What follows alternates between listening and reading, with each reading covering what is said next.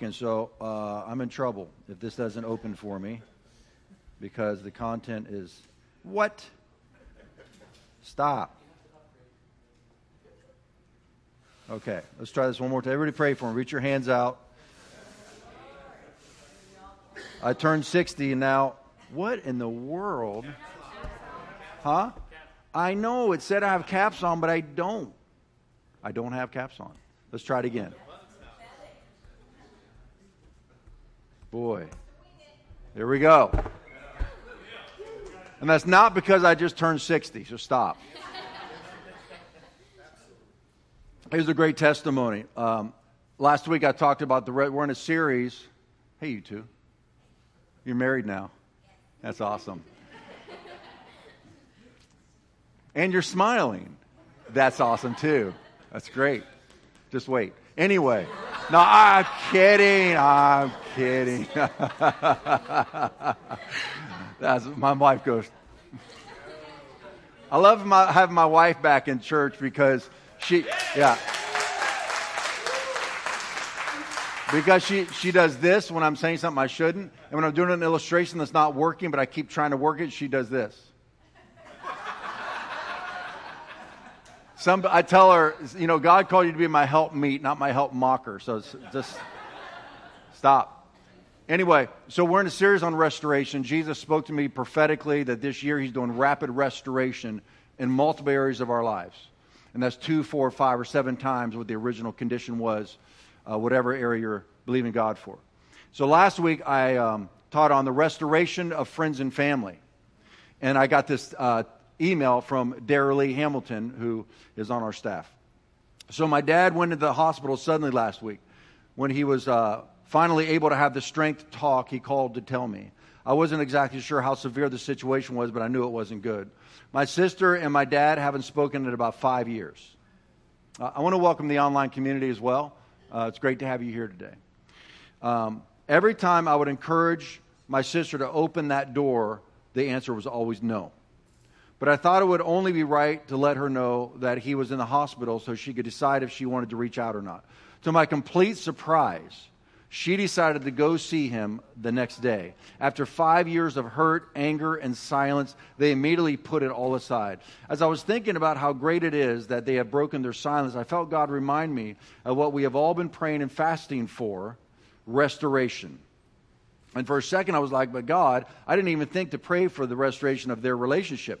And then He immediately reminded me of a moment in worship this last Sunday where we were singing, I Just Want to Speak the Name of Jesus. And during that moment in worship, I began speaking the name of Jesus over every one of my family members by their name. So even though I may not have thought to pray for the restoration of the relationship, Jesus knew what they needed. And just like we sang in the song, His name is power. His name is healing. His name is life. He brought life to a relationship that was once dead and healing to their hearts in an instant. I love it. The Bible says that Jesus follows the word preached with signs following. And I believe the same thing for today. Our women's pastor, Shelley Cowpersmith, contacted me and said, in this restoration series, I think it would be great if you taught on the restoration of women. And I thought, go ahead. Yeah. And so I said, no, I'm kidding. So I said, that is a brilliant idea. And so that's what we're going to do for the next 2 weeks. As I did my message, there was no way I could do this in one message. I couldn't do it in 2, but we're going to do enough for women to feel empowered to be all that God has designed you to be. And my message is titled, Jesus, the Great Restorer of Wisdom, women and wisdom. Well, Proverbs 8 calls wisdom a woman. Right? So, that wasn't confusion, that was prophetic. Jesus, so here we go. I am so excited to teach these next couple Sundays on this topic because women have been beat on since the fall in the Garden of Eden. They are the most oppressed group of people on the planet. And there are reasons behind that, and some are spiritual, which we'll look into. But Jesus is the greatest champion of women that ever was and ever will be. He started the first women's lib movement. Jesus came to restore all things, and that includes the honor, the dignity, the capacity, and the place of wisdom of women on a global scale. And so I want us to look at a very foundational text here of Jesus bringing restoration to the whole planet. And then we're going to laser down on how he restores women. Acts 3:19-21 says this: Repent, therefore, and be converted, that your sins may be blotted out, so the times of refreshing may come from the presence of the Lord, and that he may send Jesus Christ, who was preached to you before, whom heaven must receive into the times of restoration of all things. Isn't that an awesome phrase? That's his mission. He's on a restoration mission of all things, which God has spoken by the mouth of his holy prophet since the world began. Now, you see how the restoration of all things begins with repentance. We have our perceptions of men, women, boys, girls, black, white, right? Ethnicities. We have our perceptions. We have our beliefs. We have our behaviors toward one another or toward anything in life. Toward money, toward ourselves, toward the church. Whatever perceptions you have, they are inaccurate.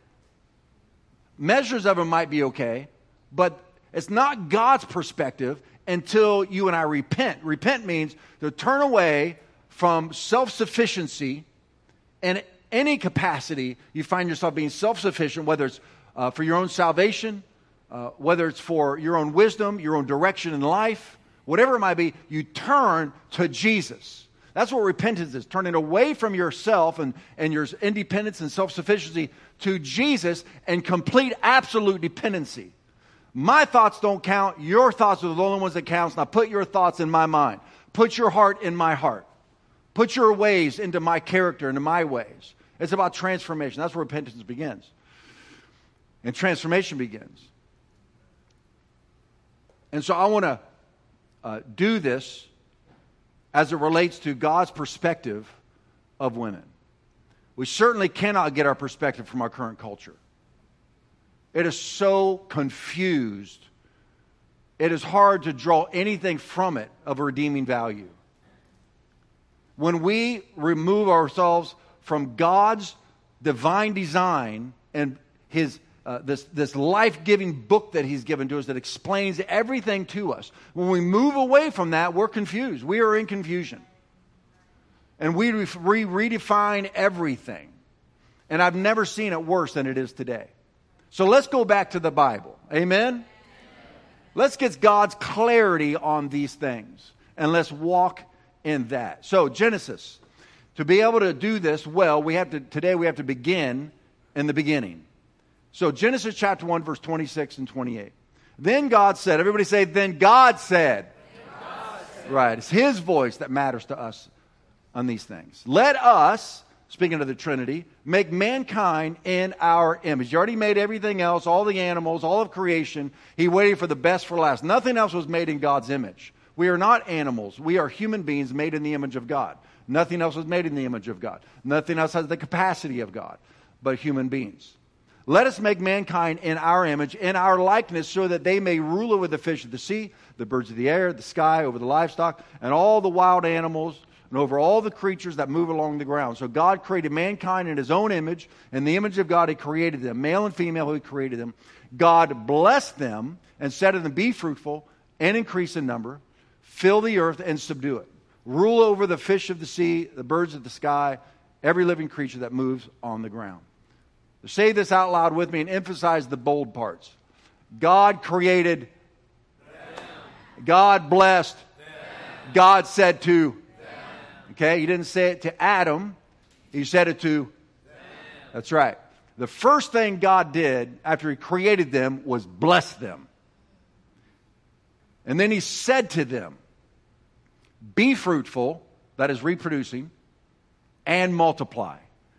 and subdue the earth. God's design for the man and the woman, especially the husband and wife, was not to compete, but to complement. God created Adam first, yes. But then it says he took Eve out of the side chamber, is what the Hebrew word means, the side chamber. Not the foot, to where man would trample on women. Not the hand, to where she would serve him. Not the head, where she would dominate him. But from the side. Men and women are equal, but different. Adam was male and female. He was created in the image of God. And then God took the female out of Adam and made the female. That's why he says when the two come together, they become one flesh and they perfectly reflect the glory of God. That is why when men and women compete against one another and tear each other down, they are destroying the image of God. That is why for men to feel great about themselves, we aren't to put women down. And for women to feel great about themselves, the answer is not to put men down. We are not to put each other down. We are to raise each other up. When God spoke to her to be a scientist, certainly there are people, especially in the church world, or maybe there are women that don't think that women should be in the marketplace. I love this marketplace ministry that Julie and Christina are starting. That was my favorite Bible study I've ever done. I call it Marketplace Ministers. There's only a handful of people behind the pulpit, but God's people are everywhere on the planet. You're all ministers. Whether you're in high school, middle school, elementary school, on a sports team, at work, in politics, wherever you are. That is your mission field. You are the salt and light of the world there. I'm your coach. I'm to equip you. And Sunday mornings is the locker room at halftime. Right? And I'm to pump you up and get you to go out there and kick some devil butt. Right? And save the world. Right? These religious systems to put clergy way up here and then the common folk way down here is not biblical. At all. In fact, I'm down here and I'm lifting you guys up and sending you out. That's my job. And a husband and wife are to do that with one another. So God called me to pioneer this church, and Hope came by my side. And she has helped me every step of the way. And, we do this 301 where we help people find their spiritual gifts, right? We do it for everybody. How about for the pastor's wife? Well, no, she's a pastor's wife, so we have the box for her. Right? She needs to oversee the children's ministry or over the intercessors or something like that, right? Or the women's ministry. Well, when God spoke to her audibly, Global Health Initiative, she'd never heard of it before. She looks it up, and we had been trying to find the right fit for her. Look, she was the personal assistant to a senior pastor of a 6,000-member church. She homeschooled all of his kids. I mean, she helped. It was the leading cell church of the nation. That's why I met her. I went there to learn about cell church with other people on my staff, and I saw her, and I wanted her, and I got her. Yeah. And I'm thinking she's going to be my pastor. She's going to be my wife. She's going to be a pastor's wife who's going to do such and such and such. That was my paradigm. God called her to be a scientist and operate on a global scale where she's training generals of armies in Africa, ambassadors who are at the round table, other scientists from other countries, and she's training them to fight the AIDS epidemic, and her real passion is to work with AIDS orphans. She's a modern-day Mother Teresa, and she's doing it through the sciences. I mean, that heart. I'm not putting you at her level. It's the heart of Mother Teresa. And God tricked me because you're hot. And then I get this Mother Teresa in a hot body, and I was like, hot woman. I was like, you tricked me. Because now she blew apart my box that I had in my mind of what my wife's role would be. Side chamber. Equal but different. God called her to be a scientist. And so she looked up Global Health Initiative. And as we looked at it on the computer, I was like, honey, that's you. That is you. I call it the crosshairs, where your skill set and passions and our world need meet. That's the crosshair. I said, that's you. So she started taking 2 classes online at night with we had 4 children at the time. And there are people that are saying, well, she shouldn't be doing that. She's neglecting her husband and her children, and she should be this and she should be that. I'm like, well, how about we allow the pastor's wife, and this is just one example, a pastor's wife, to take the 301 also and find out what spiritual gifts God has given to her as a unique woman on the planet. And it's outside of everybody's expectations. And the way God opened doors for her to get through 12 years of school and to get her degree and end up in Africa and just doing something that was just marvelous. And I'm believing she's going to be restored and get back to doing that again. But I had to make adjustments when I saw what God's will was for this woman. This man had to make adjustments in my role to accommodate and to support what she was doing. And she's supporting what I am doing. This is what God's talking about with Adam and Eve. You guys together dominate. Dominate the earth. Don't dominate each other. But we've turned on one another. Not Hope and I. But we as the human race have turned on one another. Because we fell from glory. Adam and Eve were supposed to dominate together, dominate the earth, including the devil who was about to enter the scene. And they failed. And rather than ruling over the devil, Satan attacked them separately. He divided and conquered. That's why you got to watch out for in-laws. Well, praise God. I say that because research shows the 4 causes of divorce, the top of the list, is communication, money, sex, and in-laws. Because when you have in-laws that are taking your side of your struggle in your marriage, and usually it's on the side that the spouse comes from, of course, they love you and they want to protect you. If they start sowing seeds into your mind, into your heart against your spouse, that's demonic.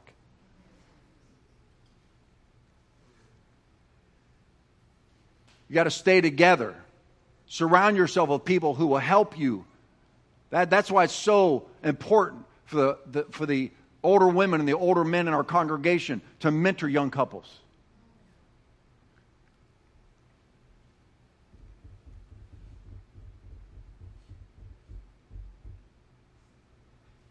And so Satan came in, separated them, and conquered them. And they began to blame each other. They shamed each other. They fell from glory, and the earth fell into chaos. I mean, the battle of the sexes did not begin in the 70s. They began right here. And it's been going on ever since. And since that time, as I was saying earlier, women have been the most oppressed people group on the planet, except for in some cultures where it's matriarchal, but still, it's distorted. And here's one of the main reasons. Look at what this curse God put. Well, the curse that ensued because of their disobeying God and submitting to the devil. And the devil, therefore, Adam and Eve had rulership, management over the entire planet. And they gave it to the devil when they submitted to him. And so a curse was put into the earth. And here's God speaking to the devil. And I will put enmity, open hostility between you and the woman. Isn't that interesting? Not between you and the man. I will put open hostility between you and the woman, and between your seed, capital S. I mean, your seed, not capital S, for the devil. Your seed, your offspring, and her seed, capital S, which is Jesus. This is a prophetic word for Jesus coming about 4,000 years later. He shall fatally bruise your head. That is Jesus crushing Satan's power on the cross. And you shall only bruise his heel. That was the crucifixion. Satan did not know when the seed was going to come, so he began tormenting and oppressing and pushing down women from the very start. Knowing the seed, his demise, the king that was going to come, the Messiah, was going to come through a woman. So he is battling against women ever since.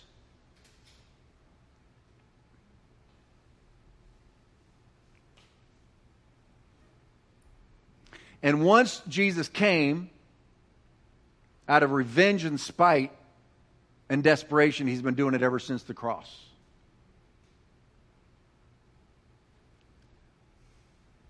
God wants to use every resource possible to restore women. And one of the things he wants to use is men.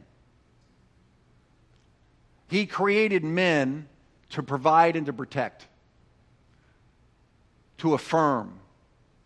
That's why the fatherless generation is devastating for boys and girls. And then we grow up trying to prove ourselves because we did not get the affirmation that we so desperately needed from a father or from male covering. You know, God did make Adam the head of the relationship.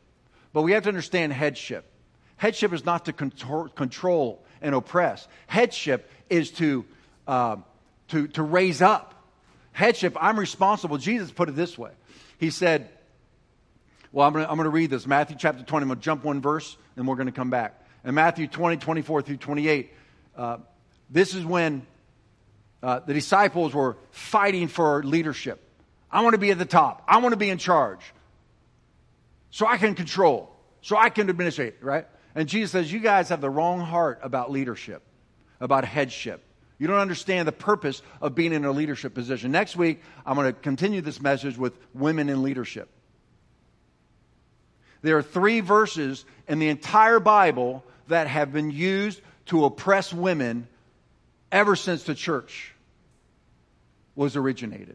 And we're going to look at what those 3 verses actually say. That's next week. That'll be fun. But here's what Jesus says about headship. When the 10 other disciples heard that James and John had asked what they had asked, they were indignant. They were asking to be at the top of Jesus' political cabinet. But Jesus called them together and said, you know that the rulers of this world lord it over their people, and officials flaunt their authority over those under them. But among you it will be different. Everybody say, among you it will be different. Here's Jesus' paradigm of headship. Whoever wants to be a leader among you must be your servant.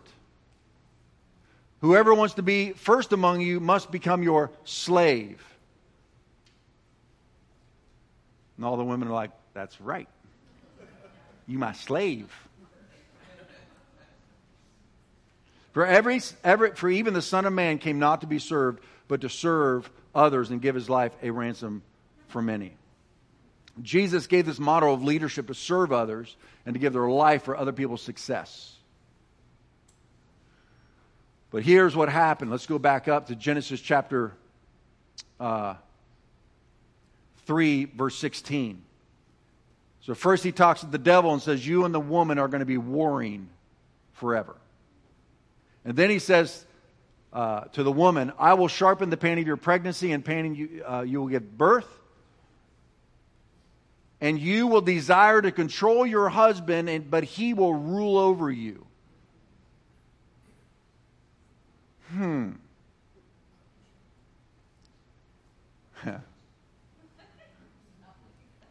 Stop looking at you guys. I wasn't looking at you. I just glanced over in this direction. You guys aren't there yet.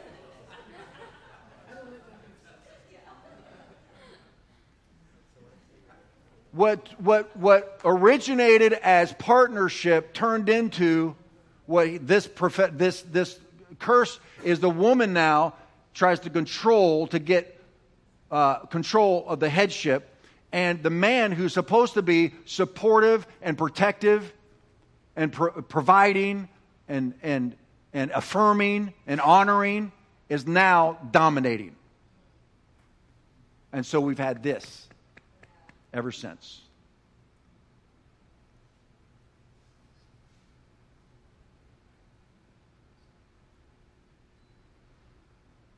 It's very difficult in a fallen world to get this right. That's why we need Jesus. That's why we need the Holy Spirit. That's why we need to be filled with the Holy Spirit and the heart of God and to be led by Him in our relationships with everybody.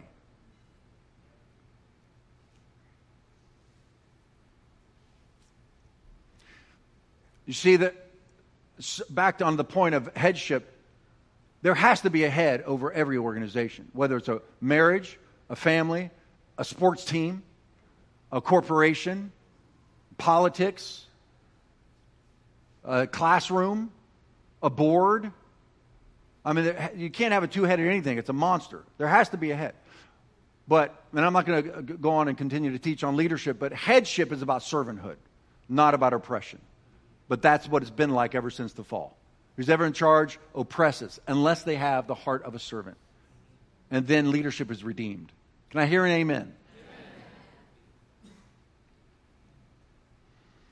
But women throughout history have been oppressed and have had to fight to allow to function in the fullness of their divine design. Our own nation subjugated women at the start, and they began to rise up in 1848, and it took 72 years from that point to even be able to vote. We've made huge strides in supporting their God-given design so they can bless the world, but a lot more needs to be done. We have women leading in practically every area of society. The military, corporations, politics, media, education, missions, sports, and most importantly, raising up of the next generation of world changers, whether naturally or spiritually. You know, asking a wife and a mother if she works, it is not appropriate. God made a woman to be able to reproduce, to raise up godly children. And I don't know what job you have, but that's work. Believe you me. I mean, raising children is hard. And for a mother to not be considered a working woman is, I don't even know the right word for it. That is her work. And then you have a woman like the Proverbs 31 woman who has a husband and raising children and taking care of her household, and she was in real estate, buying and selling lands and traveling. Now you have this expanded definition of a woman. So those who think that women should only have, be married and have children and to be in the workplace is ungodly is not true. You can't use Proverbs 31 anymore as the exemplary godly woman. She's everywhere, man. She's serving the poor. She's making her own clothes, right? She's selling and buying real estate. She's raising her children. Women are powerful, intelligent, forceful. And listen to this. And I want you to really hear this. Not every strong woman is a Jezebel. That comes from insecure men that are afraid of a woman's power. I haven't even gotten to Jesus yet, man. I don't know what's going to happen here today. We got to get to Jesus. But this is really important because when we relegate strong, powerful women as a Jezebel, you just might be looking at a Deborah, a military commander who was a woman in Israel who was also the judge of an entire nation. She was at the highest political and military positions you could possibly have. And the general of the army asked her to please come to battle with us. And she said, okay, I'll do this thing. But if I do, the woman's going to get the credit. And then when she defeated this army that had 900 iron chariots, that was the highest military technology at the time, and she wiped them out, leading her army, the general of that army escaped, and he ends up in a tent with some woman who drove a tent peg through his temple and killed him. I'm just saying, watch out. You don't know who you're sleeping with. She's got a little more moxie than you may realize.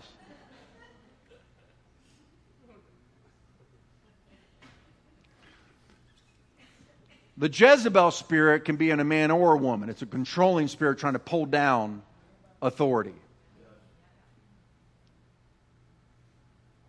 When you have a strong, I pray all the time, since the beginning of this church, I say, God, add to me valiant men and women whose hearts you have touched. I love strong women and strong men. Because they hear from God and they are just ready to take territory for the kingdom. And men and women are not the same. I mean, you say that these days and you get canceled. I mean, if we're going to do that, let LeBron James join the WNBA and score 800 points a night. Let's just and then let's have half the world's women, say we will not reproduce. We'll let men do some of it. I mean, it's insanity. I mean, science, logic, and the Bible clearly define man and woman, but you can't put them in a box. You can't say this is what a woman looks like, this is what a woman acts like, this is what a woman thinks like. You can't do that. In fact, sociologists have found that many men have, a third of men have more female traits, and a third of women have more male traits. Hope and I are this way. Her IQ blows mine away. And I'm not stupid. She does really, really intelligence. But my EQ is just maybe a tad higher.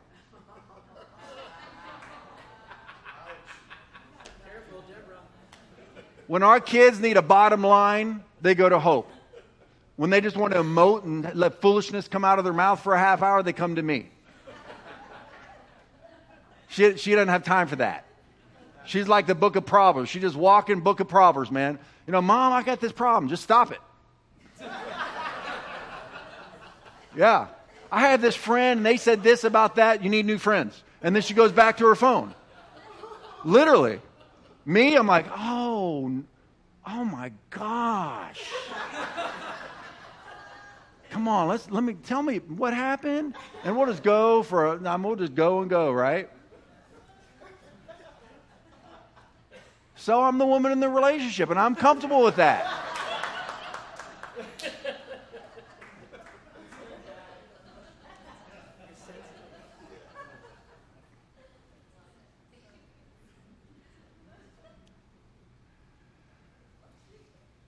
Okay, now. Oh, by the way, I just got to do this.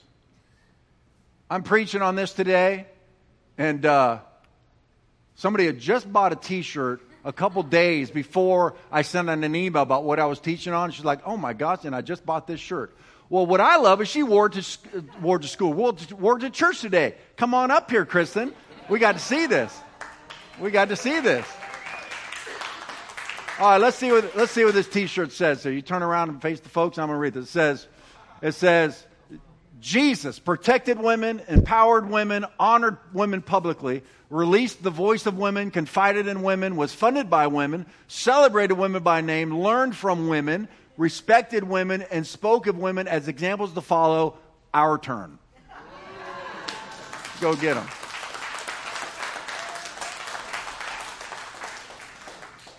Hey, Dan, you want to go get a beer after church? Sorry, I'm fasting.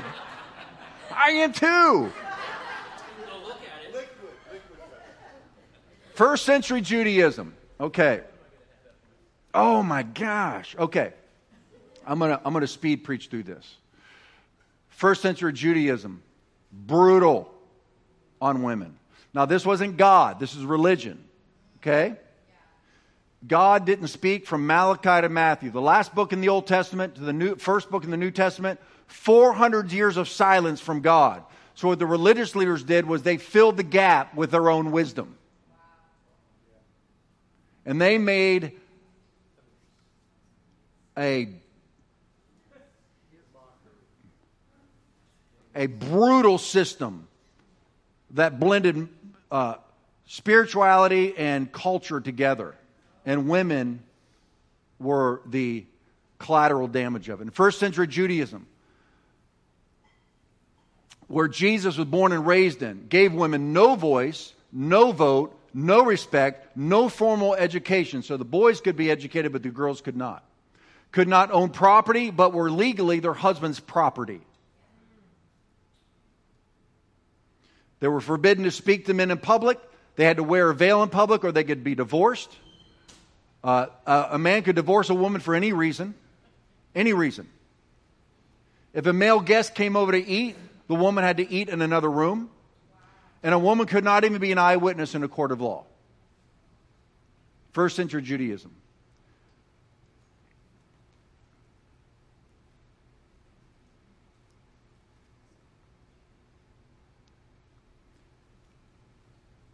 So here comes Jesus.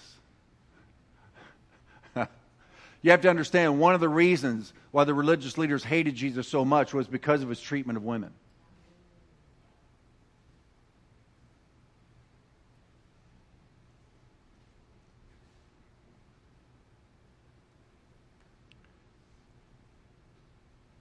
I'm going to give you some examples of this.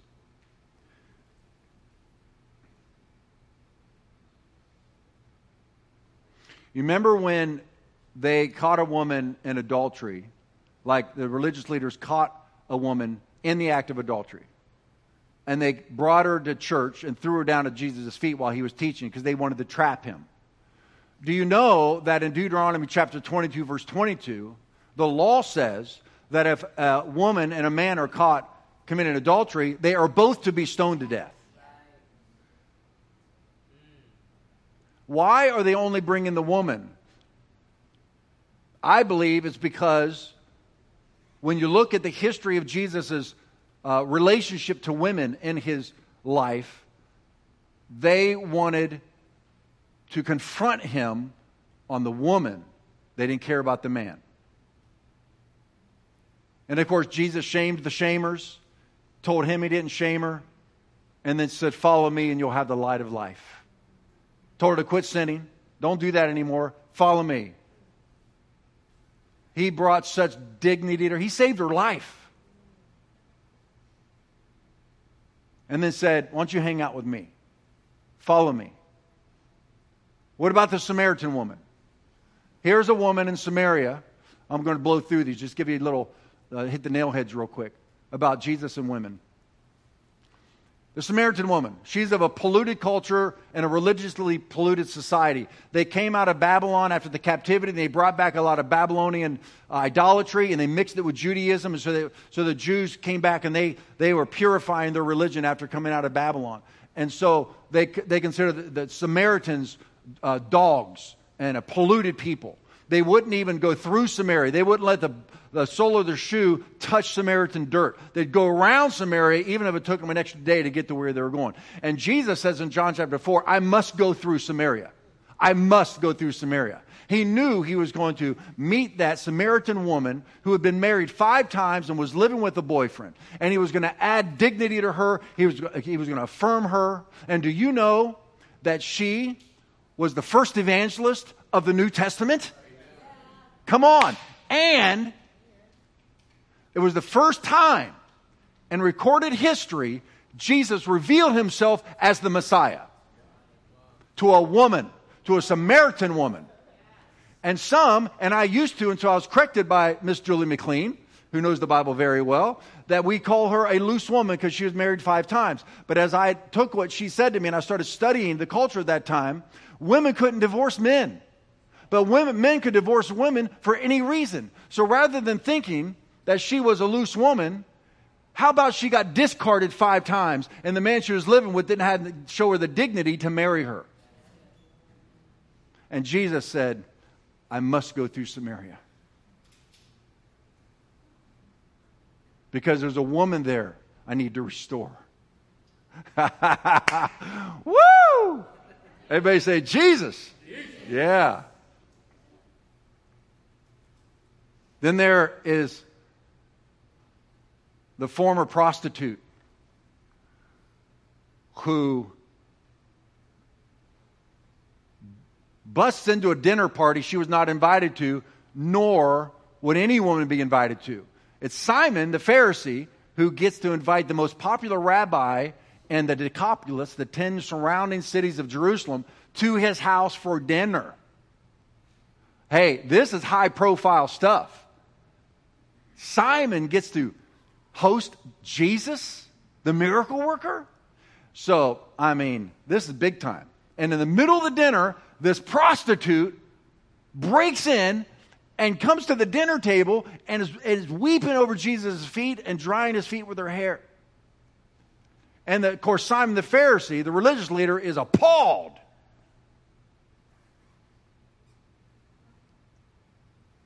And he says in his mind, if this man was a true prophet, he would know what kind of a woman is touching him.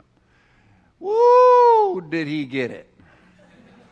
Jesus, reading his thoughts, says, Simon, I have something to say to you. And you have to read the story, but bottom line is, he honored the woman to this day. We've been reading about her story. He used her as an example of sincere love of God and worship. And Simon as a hater. A religious, oppressing bigot. Our Jesus, our sweet little Jesus. The woman with the issue of blood. She's not allowed to be in public. The Bible says that when you have the issue of blood for 7 days, you are to go away and not be in public. You're unclean. She had it for 12 years. It wouldn't stop. Could you imagine the shame? Spent all of her money. The doctors could not help her. She's relegated to isolation and considered unclean her entire life. But she knew, if I could just touch Jesus, if I could just touch Jesus' clothes, I will be healed. She doesn't care. She breaks all social norms and she busts out into public and she grabs a hold of Jesus' garment and healing flowed through him. You notice he didn't choose who to heal and who not to heal. Her faith drew it out of him. He is the healer. And he turns around and said, who touched me? And they said, everybody's touched you. What do you mean who's touched? Somebody touched me with faith. And he turns and he sees the woman. And he honors her faith as an example to follow for everyone up till today. This unclean woman. Jesus also, coming to a close here, Jesus had many women who were close friends. That is a big, fat no-no.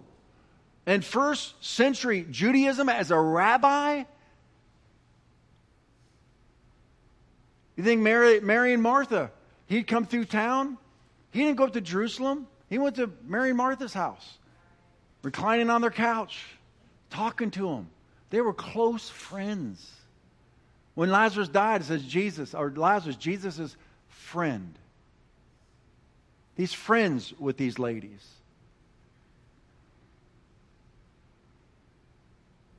Jesus had wealthy women who traveled with him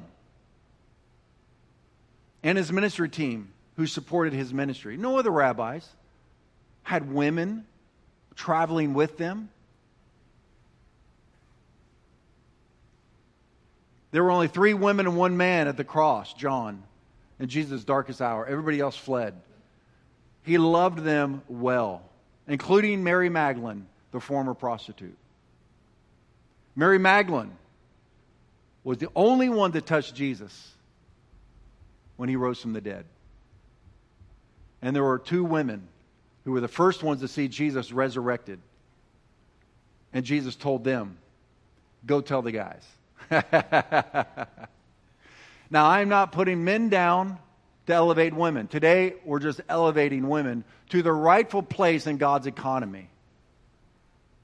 Women are powerful, designed by God to be nurturers and scientists and lawyers and engineers and nurses and doctors and preachers and teachers, which I will hit next week. So I would just like the women in this house to please stand.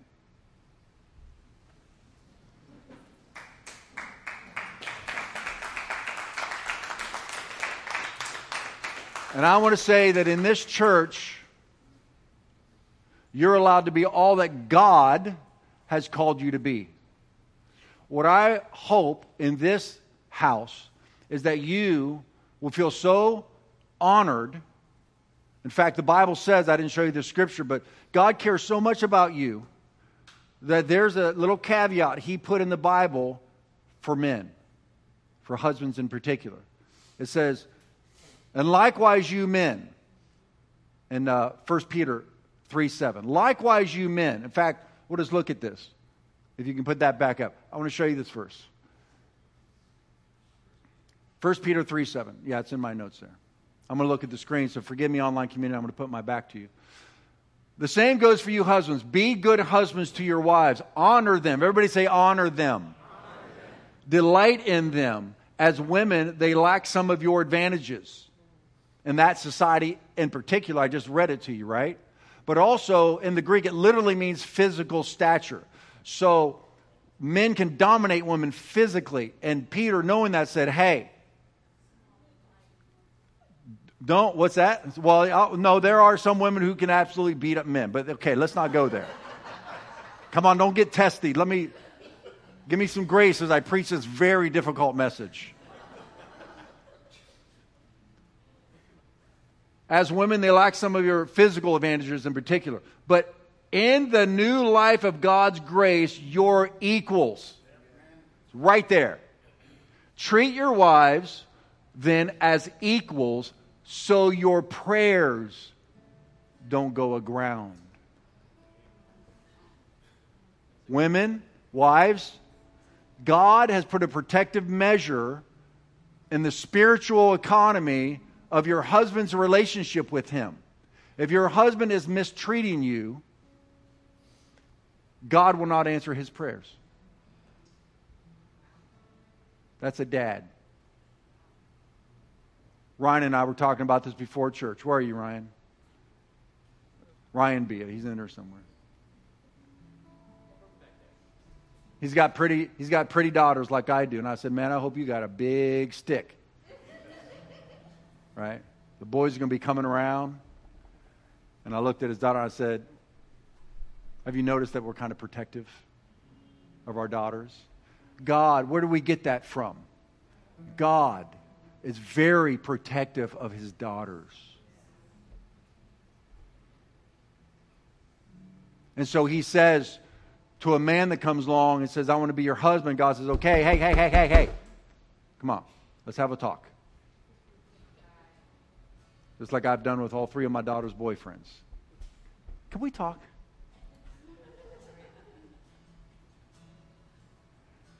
God says, if you mistreat her, you're going to have trouble in your prayer life. I won't tolerate it. I just want to pray a blessing over you. We love you, we honor you, we respect you, and you are allowed to rise to the highest levels of your God-given design in any arena of life that God calls you to. And we will support you and champion you and celebrate you as you fulfill your fullness and God's creative makeup that He has made you to be. We bless you. I bless you with a father's blessing, a spiritual father's blessing. I bless you as a man. I bless you in the name of the Father, the Son, and the Holy Spirit. You do not have to operate out of the flesh to prove your womanhood. Be dignified. Rest in God.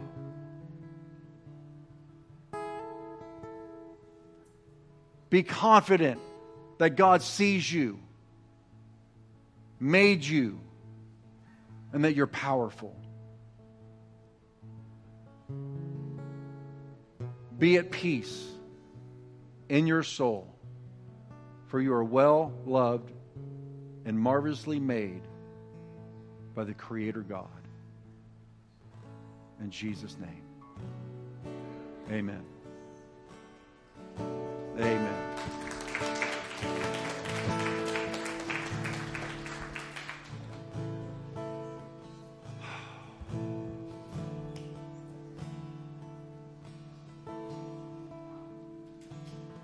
Let's sing one song.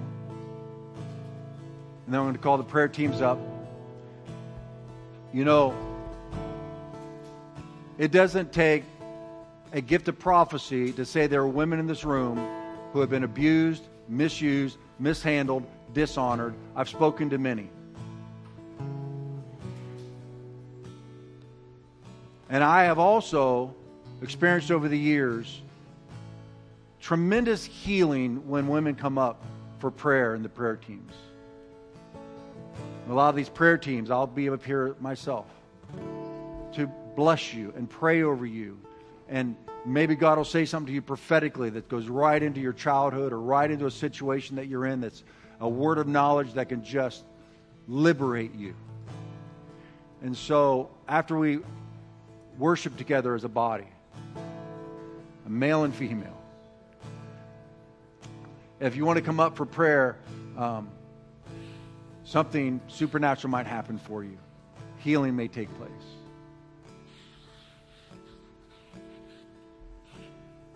But just know we love you. Let's all stand. Let's worship. And then I'll call the prayer teams up after we worship. Worthy of every song we could ever sing. Worthy of all the praise we could ever bring. Worthy of every breath we could ever breathe. We live for you. Live for you, Jesus. Jesus, the name above every other name. Jesus, the only one who could ever save. You're worthy of every breath we could ever breathe. We live for you. We live for you. We sing out holy. Holy, there is no one like you. There is none beside you. Open up my eyes in wonder and show me who you are, and fill me with your heart and lead me in your love to those around me. Let's sing out worthy. Worthy of every song we could ever sing. Worthy of all the praise we could ever bring. Yeah, Lord. You're worthy of every breath we could ever breathe. We live for you. Oh, Jesus. Every voice, Jesus. Jesus, the name above every other name. Jesus, the only one who could ever save. Oh, every breath we could ever breathe, we live for you. Oh, we live for you. Singing holy, there is no one like you. There is none beside you. Open up my eyes in wonder. Show me who you are and fill me with your heart and lead me in your love to those around me. Sing holy, there is no one like you. There is none beside you.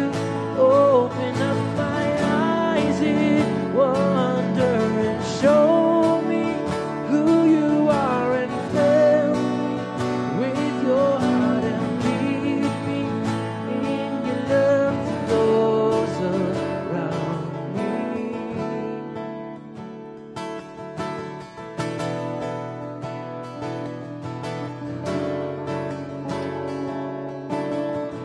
I will build my life. I will build my life upon your love. It is a firm foundation, and I will put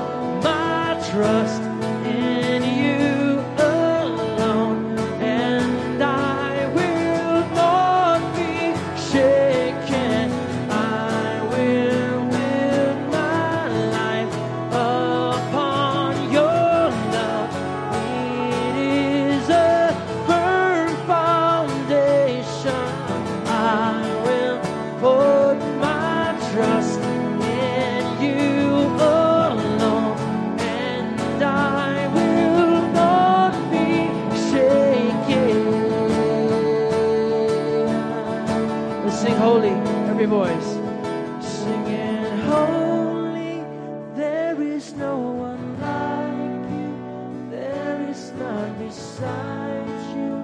Open up my eyes in wonder, show me who you are and fill me with your heart and lead me in your love to those around me.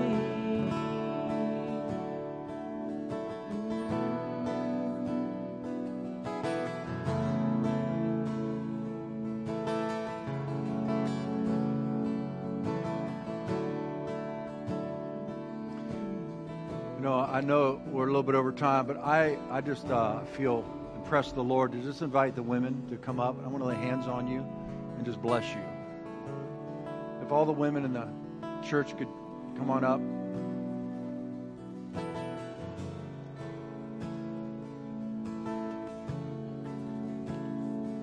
In fact, I'm going to ask the men to come behind you. So women, come on up here. Yeah. All the women come up front, and the men behind them. Lay your hand on their shoulder and just begin to bless them. Pray for them.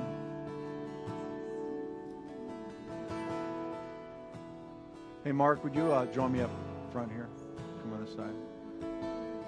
Gary, would you come over up here in front? Let's just begin to lay hands on them as well. Hey, Toby, would you come up front here with us? Would you join us up here?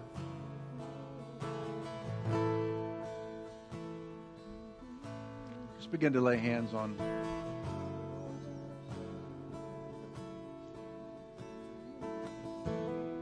Just bless you. Just bless you. Bless you.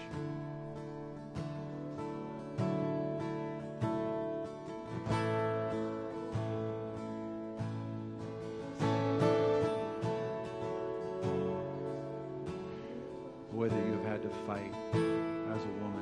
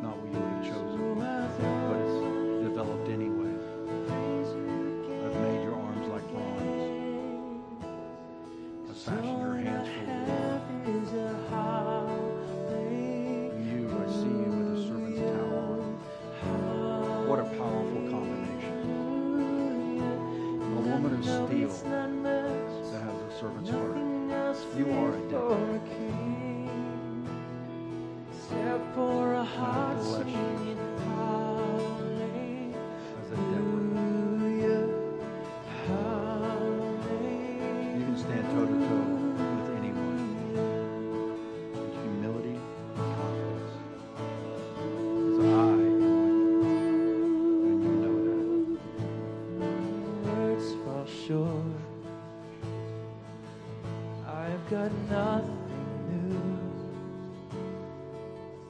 How could I express all my gratitude? I could sing these songs as I often do. Every song must end.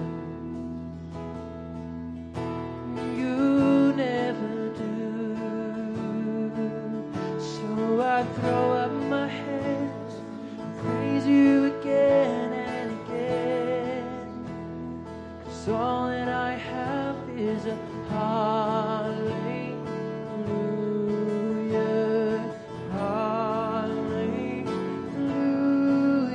And I know it's not much, I have nothing else fit for a king except for a heart singing hallelujah.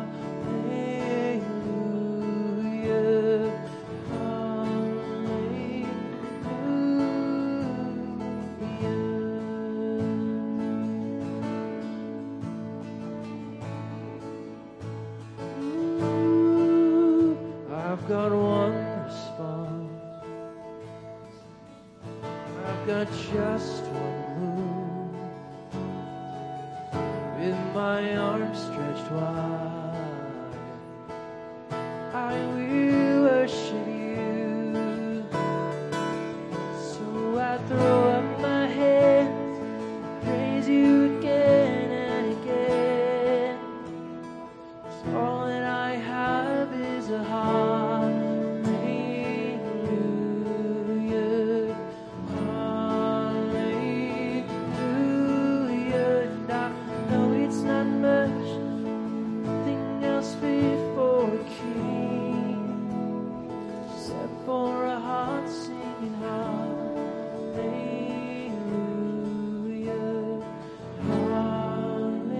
you have not been prayed for, you can stay up here. If you would like added prayer, stay up here. And the prayer teams, I'm going to call the prayer teams up to come and just remain up here, because there may be some people that want to linger and have extra prayer. Well, we'll pick this up again next week. God bless.